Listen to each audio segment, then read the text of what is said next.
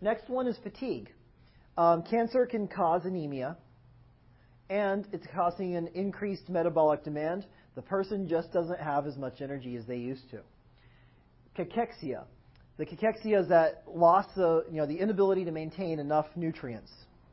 And we think it's mediated by TNF alpha, tumor necrosis factor alpha. How many of you have ever had the flu? And when you had the flu, you had it for, say, 4 days, 5 days, and during that time, you just didn't want to eat anything. Like you might have felt hungry because you made like a bowl of soup, you had like one bite, and you're like, this is disgusting. I don't want this. Or you might not have had any appetite at all. That's what happens to people in cancer. They just have no appetite. So at the same time, they've got increased metabolic load. They've also got protein breakdown, and they've got more blood flow going, and it's going to interfere with their albumin, clotting factors, immune system, and cause anemias. So the reason for all that is they just aren't getting enough food in compared to the amount of metabolic demand. Can you check for albumin level and if they're low before they get to that point? Yeah. It could be a clue. If you have someone who's got all of these problems, that might be a clue that they're having something else going on in their body. All right, so let's take one quick look at this again. The person has got increased metabolic load. They're using more energy and more stuff. But nothing tastes good, and you just don't feel like eating. So what will happen is your body will start breaking down its own proteins to feed your cancer. So as a result, you don't have enough protein left to make albumin. You start becoming edematous. You don't have enough protein to make clotting factors. You start bleeding. You don't have enough protein to make antibodies. You get infections. You don't have enough protein to make new blood. You become anemia. So all of this goes back to not getting enough food in to maintain metabolic supply. Can that cachexia kill you before the cancer kills you because you don't eat it? Well, I mean, that's one of the ways cancer kills a person, yes. Say again? I'm not sure. But, I mean, toward the end, she was like 70 pounds. So probably part of it, yeah. Definitely put her more at risk for it. Tammy Faye, wife of Jim Baker. Yeah. Yeah, and people say, well, why don't you take the makeup off? And she said, I can't. It's tattooed on.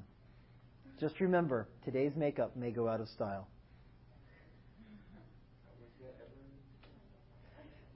Well, I don't know. All right. This slide right here is showing the amounts of tumor cells versus the size. So 1,000 tumor cells weighs approximately 1 microgram. 1 million cells weighs 1 milligram. 1 milligram. Now, how many of you have ever taken an aspirin or a Tylenol? How many milligrams are in a Tylenol? 325. So imagine breaking that little pill up into 1/365th of it. That's 1 million cancer cells. Then we have 1 gram is 1 billion. So a gram now, this is about the part that we can detect. That's going to be maybe about 0.5 centimeter big. We can actually find this now. So you've already got 1 billion cancer cells before we even know you have cancer. So this is where we're going to try and diagnose you, but you might not be symptomatic yet, or you might have very few symptoms. Then, as you get up to about 1 trillion, that's where a person begins to die, around 1 kilogram. Now, I'm sure you've seen on TV, like the Discovery Channel, where they have like some person who weighs like 500 pounds, and they've got like an 80-pound tumor on them, and very unusual. Most people, by the time they get to 1 kilogram's worth of tumor, they're dead. Didn't they recently pull out a tumor from this lady that she tried to diet, and the doctor's like, diet's not working for you. Right. And then they found out it was a tumor. Yeah. That's very unusual. Most people, by the time they get to about 1 kilogram, they're going to be dead. And the key here is what we want to do is Detect early. The earlier we can detect the cancer, the better our chances of treating and saving the patient's life. Clinical manifestations.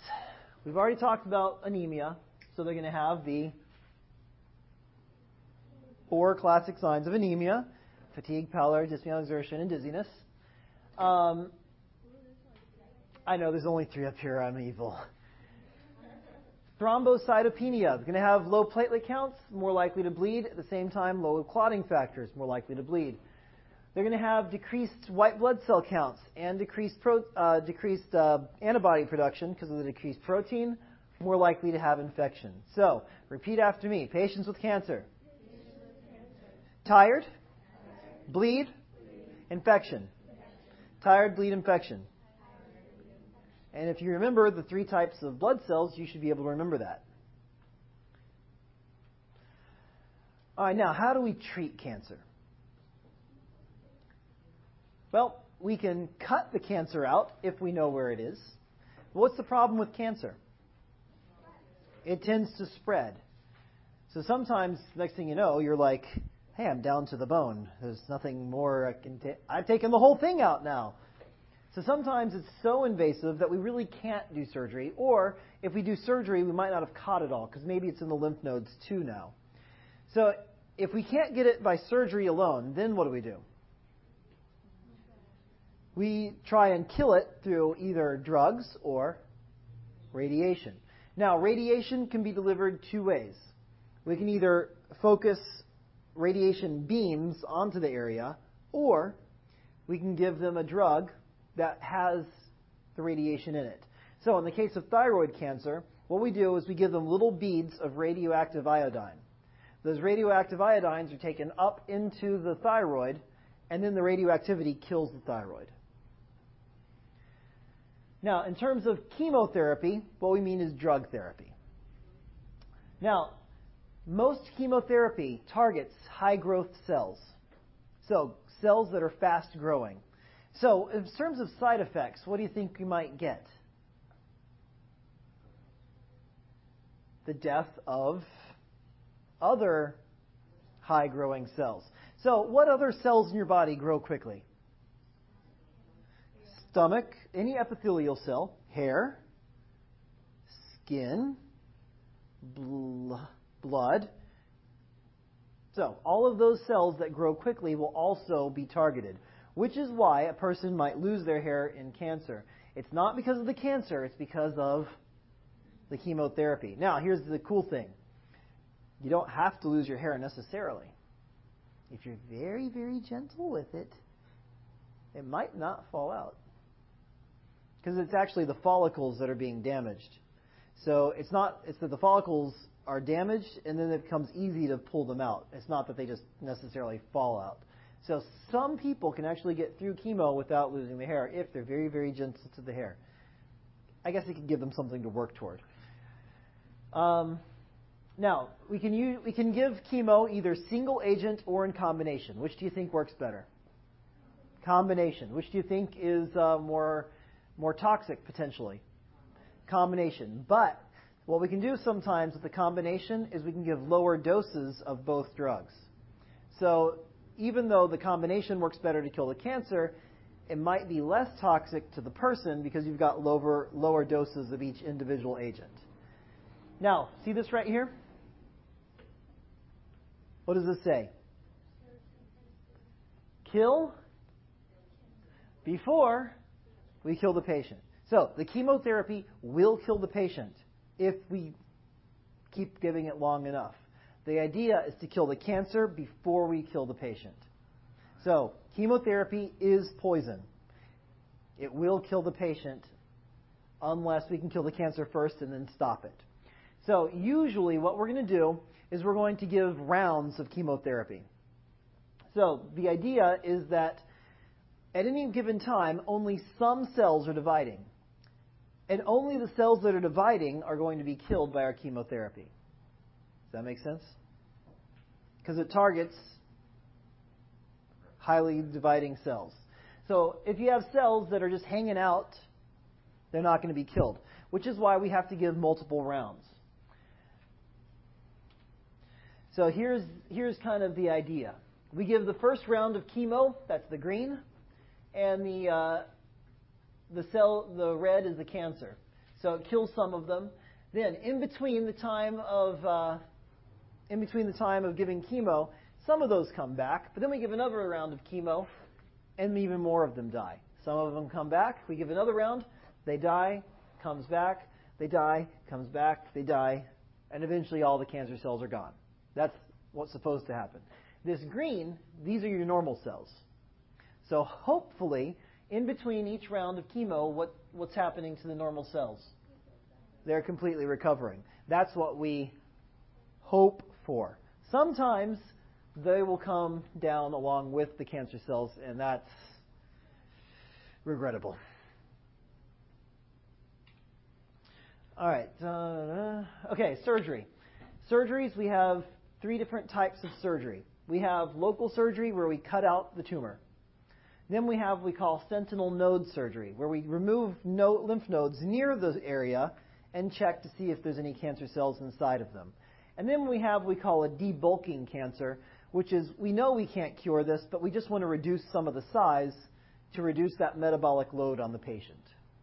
So the idea is reduce symptoms, not cure at this point, just reduce symptoms. You can also give hormonal therapy. Some cancers are highly reactive to hormones. And then immunotherapy. You can try and enhance the immune system so that it kills the cancer. And here are some of the possible approaches. I don't think you have any questions about these, so talk about them another time.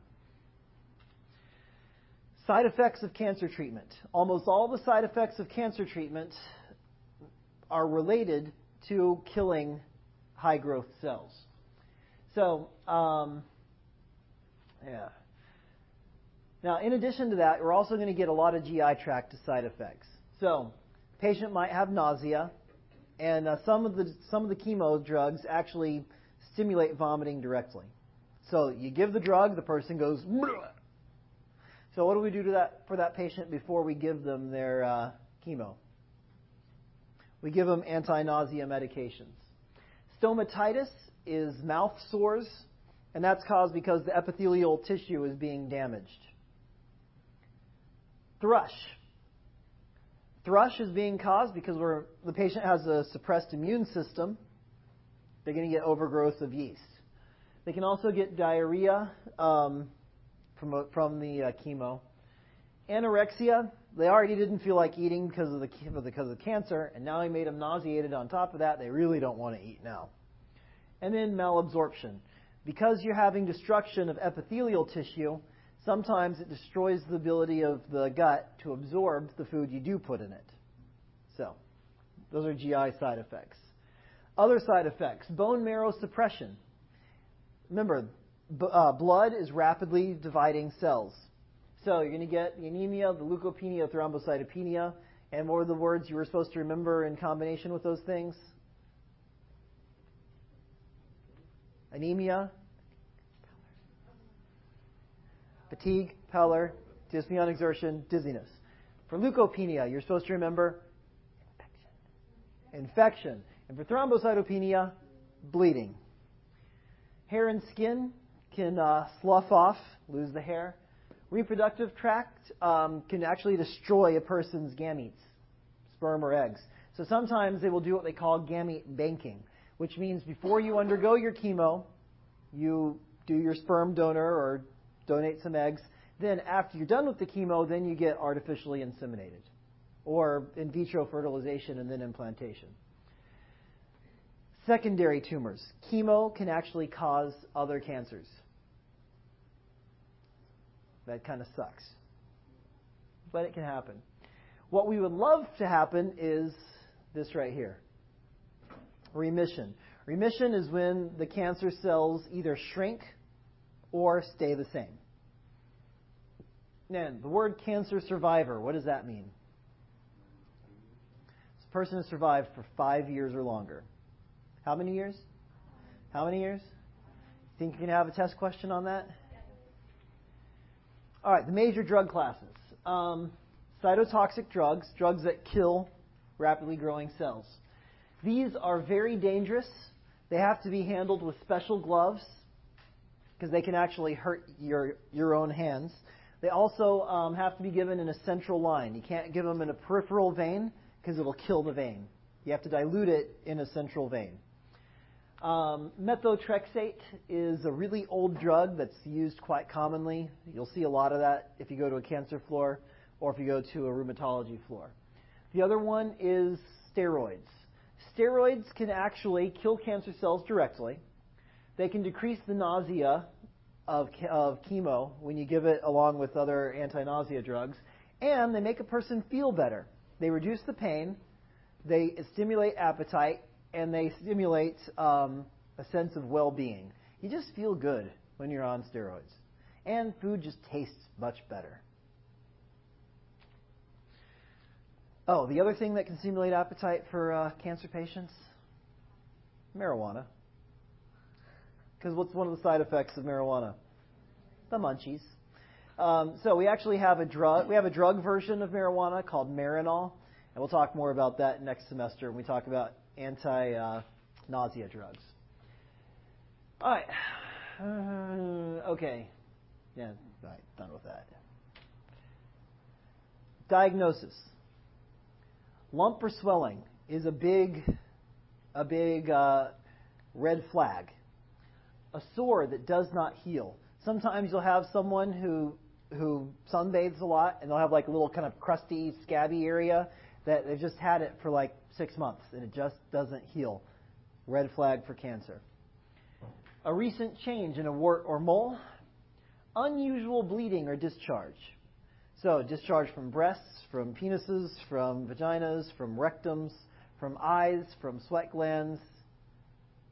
Unusual bleeding or discharge. Changes in bladder or bowel habits. One of the big ones here is you have to go all the time all of a sudden because you've got a cancer that's growing into the bladder. The bladder is much smaller now. Having to go more often to the bathroom for bowel habits, or a change in stool size. Now, do like this.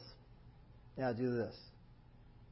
Okay. We call this a small caliber stool. The stool is smaller because it's being extruded. So how many of you have ever seen those Play-Doh commercials where you put the little Play-Doh in the thing and you go, and you have different shapes? Okay, that's extrusion. Now, if you have a cancer that's fairly close to the rectum, the stool can actually become extruded by that mass. So you have thinner stool. So one of the things that has to be considered is if a person's having bleeding in their stool or if they're having a change in their caliber. And what we say one of the number one causes of GI bleeding in our country is? Well, aspirin is one, and what's another? Colon cancer. So anyone who has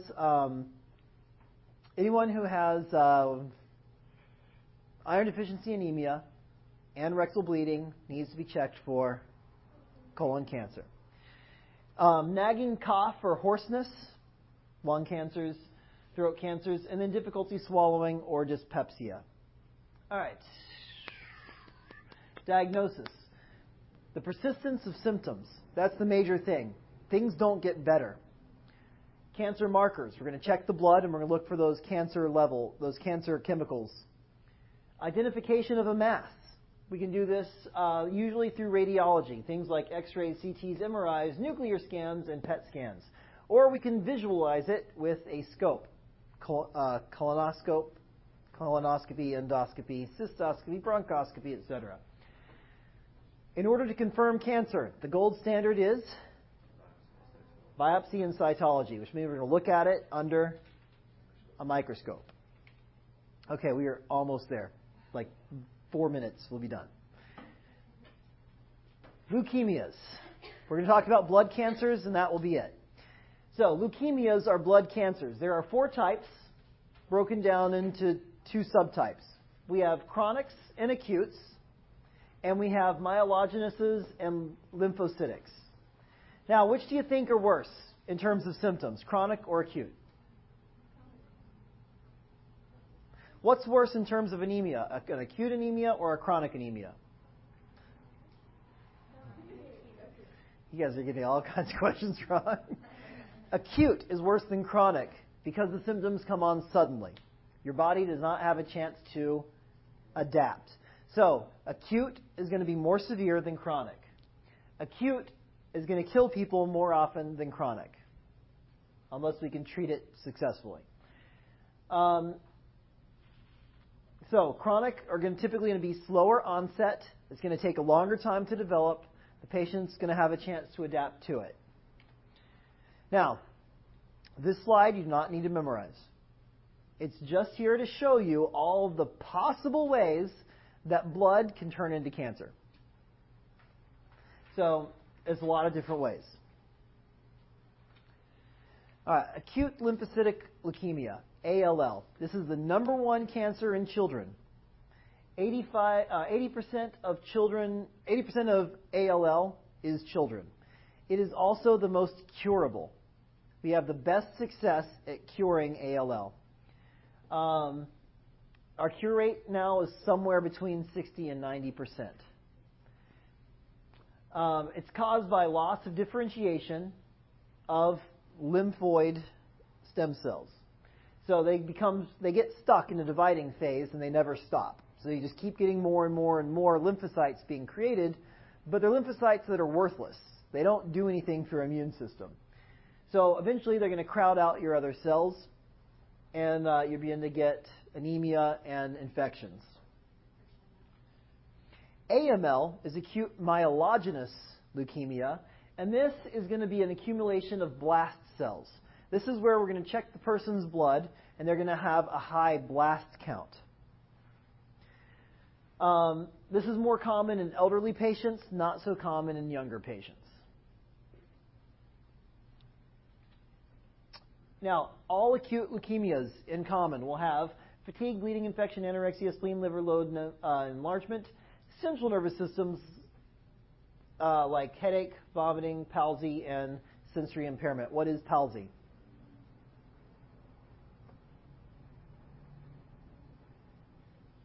What is palsy? Okay, well, tell you what. You guys can go on your handy-dandy little unboundmedicine.com and look it up. That would be fun. Amanda, did we show you how to do the Unbound Medicine? No. Okay, I'll email you directions, but actually you have to do it from here to start. So we can do it whenever you feel like it. All right, evaluation and treatment. CBC, bone marrow biopsy. Again, sedate the patient or anesthetize them at the very least. Pressure afterward to prevent bleeding. Chemotherapy, stem cell transplant. What we're going to do is we're going to kill their bone marrow completely with radiation or chemotherapy. And then we're going to put new stem cells inside their body. They'll migrate to the bone and, ta-da, new bone marrow. Now, the problem with a stem cell transplant is if it doesn't take, the person is left with no new blood being produced in their body. So then we've got to transfuse them until we can get another donor. Supportive therapy. So transfusions, antibiotics, and allopurinol because they tend to get gout. All right. Chronic lymphocytic leukemia is a monoclonal expansion of B cells. You just get thousands and millions of B cells growing in your bone marrow. They crowd out other cells. Sounds familiar, right? Rare under the age of 45. Chronic myelogenous begins in a stem cell, but favors myeloid differentiation, and so you begin to get tons of red blood cells and platelets that don't work. All right, treatment for the chronic ones, same as before, CBC, bone marrow biopsy, and for chronic lymphocytic leukemia, treatment relieves symptoms, but it doesn't help life. So the person will die just as soon, but they'll feel better before they die. We call that palliative, by the way. Another vocabulary word. Palliative means make the patient comfortable, relieve their symptoms, but doesn't necessarily reverse the disease or lengthen their life. All right, last one before we go is myeloma. Myeloma is a cancer of plasma cells. What do plasma cells secrete? What do plasma cells make? Antibodies. So, what do you think the tumor marker for myeloma is? Incredibly large, high numbers of antibodies in the blood. Now, what do you think all those antibodies are going to do to the blood? They're going to make it thick, and they're going to clog up a particular organ that a quarter of your blood goes to every beat. Not the liver, but you're close, very, very close. Just go behind the peritoneum. The kidneys. They're going to sludge up the kidneys, and they can cause kidney failure. So, one of the things that we're going to do for a patient who has myeloma is we're going to do what we call plasmapheresis. We're going to take the plasma out of their body. We're going to remove a bunch of those excess antibodies and then put it back in their body. Kind of like dialysis, only just for the protein. Okay, plasma cells like to live in bones. So the patient's going to have skeletal pain because they've got a tumor growing in the bone. They're going to have renal failure because they're going to have sludged kidneys from all that antibody.